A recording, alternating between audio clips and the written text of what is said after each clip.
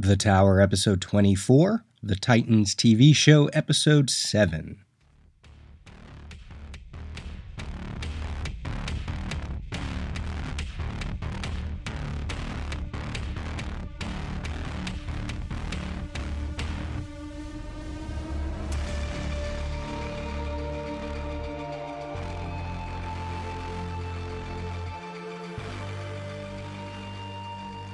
Hey everyone, this is your host Peter.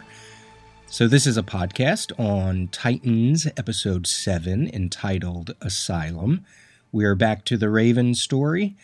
We have Dr. Abramson finally meeting Rachel. The Titans get captured, trying to free Rachel's mother.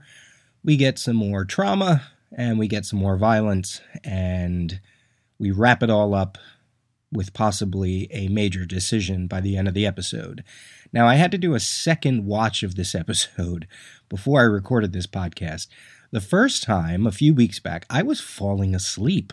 I don't know if I was bored, if I was sleepy, I don't know. Not my favorite episode in the bunch.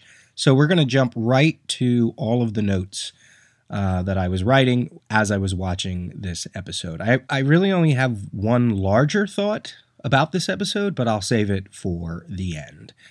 All right, so we open the episode with all of the Titans in the Bruce Wayne safe house, in the Wayne Enterprises safe house from last episode, talking around a table about Dr. Abramson, who is still chained up in the shower. And I thought, yes, of course, talking around a table, that is such a new Teen Titans thing to do. We finally see that Dr. Abramson he meets Rachel, they talk. He says, "You are not meant to destroy, but to save us. You will heal the world." And these are things that he has said before. So to show her what she can do, he slices his throat. She rushes in, she touches his neck, she heals him just like the deer from episode 4, and proves to her that perhaps what he's saying is true. But obviously there's a twist to all of this. Now, it did make me wonder why she didn't take some of that pain onto herself. In the comics, whenever Raven heals somebody, say it's from some disease and the person has boils all over their skin, she will touch them, she will heal them, and bring all of that stuff onto her body. So you will see her body actually get some boils, and then it all dissipates. I thought in the Doom Patrol episode, when she managed to heal the one girl that the chief brought in, I thought we saw a little bit of that she took in some of the pain. And in this episode, she kind of winces, screams. It makes you feel like she might be bringing in some of the pain, but obviously we don't see the neck slash transfer from Dr. Abramson to Rachel, but I didn't get it as strong. It wasn't as evident in this episode as it was maybe in episode 4, and certainly not as evident the way her healing powers work as it is in the comics. So anyway, so at the end of that little sequence, she's left standing there with blood on her hands as Dr. Abramson is brought back to life or is healed. And I thought, yeah, that makes sense. Blood on her hands, right? So then Dick and Corey talk to him, and he says some more stuff about, we want to reunite her with her father. You can't stop him. No one can keep Rachel from him. He reveals that her real mother's name is Angela, and then later we learn that it's Angela Azarath, which is, Azarath is a name from the Titans comics. It is the dimension, it is the world where Raven's people, where they come from. Now in the comics, Arella, that's Rachel's or Raven's mom's name, unless they changed it over the years. But she was actually from Earth, and then she gets seduced by, I think it was by like a demon cult, and they bring her in. She doesn't know that they're demonic, and she winds up having sex with this man who turns out to be Trigon, Raven's father. But I guess they're using the name Azarath for the mother, or maybe that's just a name she's using, and maybe we will actually see Azarath down the road or in another season. That would be cool. I did find it funny that when Dick and Corey were interrogating Abramson, he starts singing. He starts giving information left and right just because they're giving him a little pain. When initially he was like, I'm only going to talk to Rachel. But then he starts obviously giving some information out. Now, directing-wise, throughout this episode, whenever they dealt with that shower stall and that bathroom where he was being kept, they had some really interesting shots going on dealing with reflections. I mean, this whole show has been about reflections in terms of Rachel whenever she looks in a mirror and she sees her demon self. So she would stand there in front of Dr. Abramson and you would see her and you would see her reflection, but obviously it's not demonic. When Dick and Corey were interrogating him, there was a real divide between where he was standing and where Dick and Corey were, or if you saw a close-up of Dick holding Abramson, in the reflection was Corey. So I thought filming-wise, that was interesting in a rather kind of mundane episode, formulaic episode. That little bit seemed inventive, and I wish there was more of that. So Rachel finds out that her mother is being held in an asylum. Of course, she wants to go rescue her. Dick and Corey feel like maybe now is not the best time. Gar agrees, but then we find out later that it's Gar was just saying what he thought the others would want him to say. So Rachel and Gar decide to break out Angela on their own. Teenage rebellion, right? And then, formula, blah, blah, blah. They all get to the asylum. They all get captured. They all get tortured. It's that kind of episode. We learn a little bit about their inner fears, mostly about Dick Grayson's fears. I don't know. I just thought it was standard. If they were going to do this type of episode where they are captured by the villains, you'd think we would have learned a little bit more about them. We really didn't learn anything more. I think what we did learn is that Corey can heal herself rather quickly. She can regenerate her wounds, but we didn't really go too far with that. We didn't really learn too much about Gar. The only possible knowledge that we might have learned that was deeper than before is about Dick Grayson, but even that only sort of skimmed what we already know. So anyway, they're tortured. They are put through certain ordeals. It made me feel a little like the opening story arc in the Baxter run of the New Teen Titans from around 1984. It's by Wolfman and Perez. It's the second time that they meet Trigon. And in issue 3, the Titans meet dark versions of themselves as a way to face their fears, as a way to demoralize the team. And this felt somewhat similar to that, but obviously they didn't meet dark versions. They just met, or I should say they were just put through some trauma. So as I said, Dick Grayson is the one we really focus on. While he's being drugged and tested on, the criminals say things to him like, "Who are you running from, Mr. Grayson? Let's find out." So we get deep in his psyche, and he's dressed up as Robin again, and he meets up with a younger version of himself from the actor that's been playing him whenever we see him as a young child. And young Dick Grayson says to him, "Look, this was supposed to fix everything. You made him into a monster. You did this to me." So I have to imagine what he's saying is Robin was your escape. Robin was your way to find the killer who killed your parents, right? Who killed the Flying Graysons. Robin was your escape from that trauma, from that horrible incident. And because Dick Grayson over the years feels like Batman has turned him into a weapon, he's gotten more and more violent. So young Dick Grayson feels like he has perverted what he thought Robin should mean. So that's interesting. It's just another stop along the way in Dick Grayson's journey. For Beast Boy, he's caged like an animal. Okay, that kind of makes sense. They're prodding him with electric prods, and they want to see if he's going to change. As I said, they operate on Starfire, but And it does mess with her a little bit mentally. Not that we really follow up on that in this episode, but that's all we really see. So one of the things I find a little lackluster is the way that they choreograph Corey using her powers. So she will lean a little bit forward.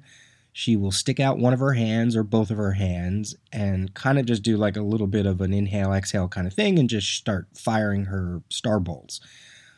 It's kind of flat. It's boring. I don't know. It feels like it's coming from her forearm rather than from her whole body, even though the CGI is suggesting that her entire body starts to light up and glow from the inside.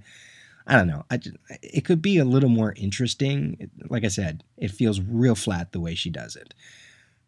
We get one more meeting between Rachel and Dr. Abramson, and this is where we find out that even though she took away his pain and she healed him, because she's so angry about the knowledge that all of her friends have been captured, she sends it back. And his wound returns, his neck wound returns, and he bleeds out and he dies. And while that's happening, you can hear a deep laugh. You can hear Trigon's laugh coming from Rachel, which I thought was great. She meets her mother. I'm assuming it's her mother. Who knows? Maybe this could be a little bit of a bait and switch. So we've had Raven kill someone, or I guess you could make the argument she didn't really kill Dr. Abramson. She just gave him back his wound.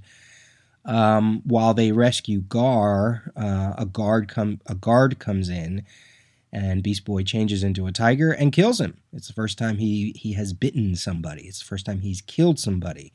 And then when he transforms back into his human form, his mouth is covered in blood, his chest, he spits out blood, and he's in shock. So they all manage to escape, and they're in a hallway. More guards come. Dick says he's going to take care of it. He beats the hell out of them while they are watching. He pretty much goes full Robin from episode 1. And then as they start to leave, he realizes, look, we can't let all this be here. And he tells Corey to light up some of the gas lines that are in the hallway. And boom, they blow up the organization, not only the building, but everybody that's inside as well. So, yeah, they are all basically killers now. I know that's a little extreme to call it that, but in the early Wolfman Perez New Teen Titans, they did kill people. They killed aliens. They let a Gordanian spaceship. They blew it up. They sabotaged it and blew it up. When there's the whole Starfire saga, which I haven't gotten to yet here on the tower, there's a whole war going on and rules of war, right? You kill, and they killed, and they even talk about it a little bit. So it's not unheard of, but this was so blatant. So that was interesting. So as the building burns, Dick sees his Robin suit, and he sees it burning, and he throws his domino mask on top of it. And I had to think, wait a minute, why does he even have his Robin costume? He went to the building as Dick, and he had visions of being Robin, but he was strapped to a chair. So again, he wasn't Robin. Did he go to his car, grab his Robin suit, and throw it into the fire? I was a little confused by that. Or when Corey and Dick came to the organization to find Rachel and Gar, once they were inside and they were captured, did the criminals go back to their car and get his briefcase and open it? I don't know. That was just a very confusing ending. It's meant to symbolize that this is it. He's done being Robin. It's all up in flames. That hallway scene where he beats everybody up, I kind of got the feeling that that's the last time he's going to do that to that degree. So I just don't understand how the Robin suit could be laying on the ground outside of the building burning, other than it just being a formulaic kind of thing. Okay, so anyway, let's go to the larger thought. My larger thought about this series and about this team, much different from what they go through in terms of the comics, is that it's a team born out of major trauma. They are more or less all orphans. Gar is an orphan. Dick Grayson is an orphan. Rachel has found her mother, but for the longest time, she doesn't know much about her history, and neither does Corey. So out of this trauma and this darkness, I get it. We're going to see some light, but I think it puts them on a real damaged level to start with. And I think they're going to have a long way to go.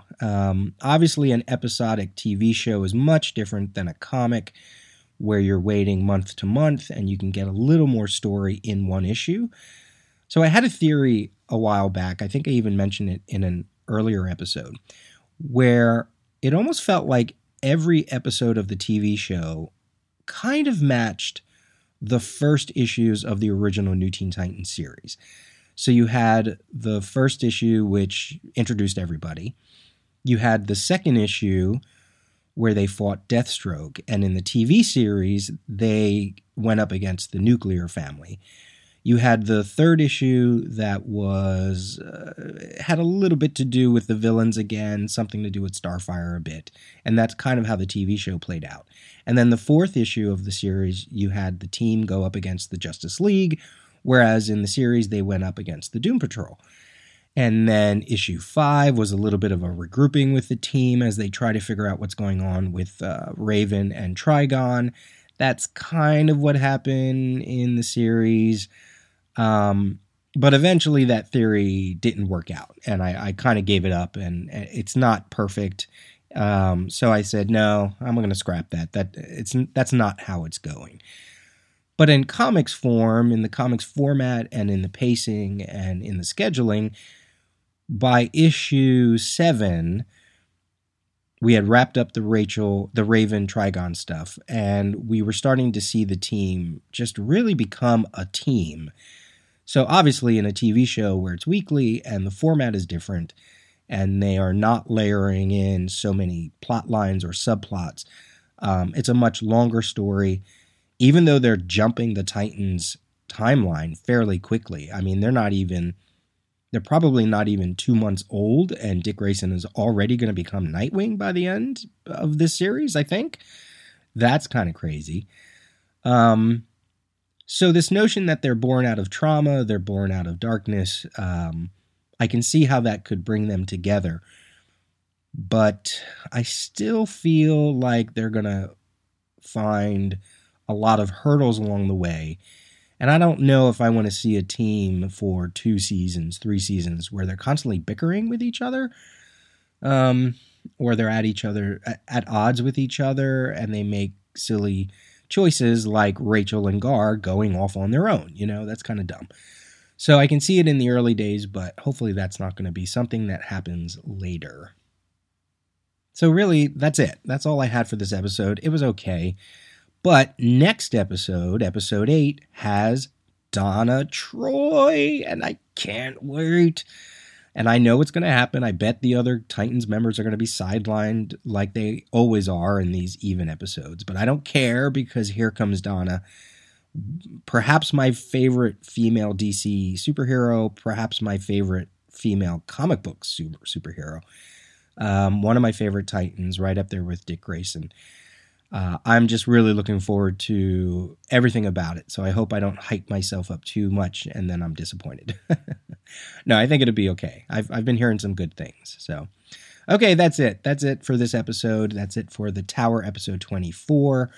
You know where to reach me, peter@thedailyrios.com. Come visit the website. Come follow me on Twitter. And subscribe to The Tower and to The Daily Rios if you like what you hear and you want to hear more. Okay, that's it. We'll talk to you soon. Bye.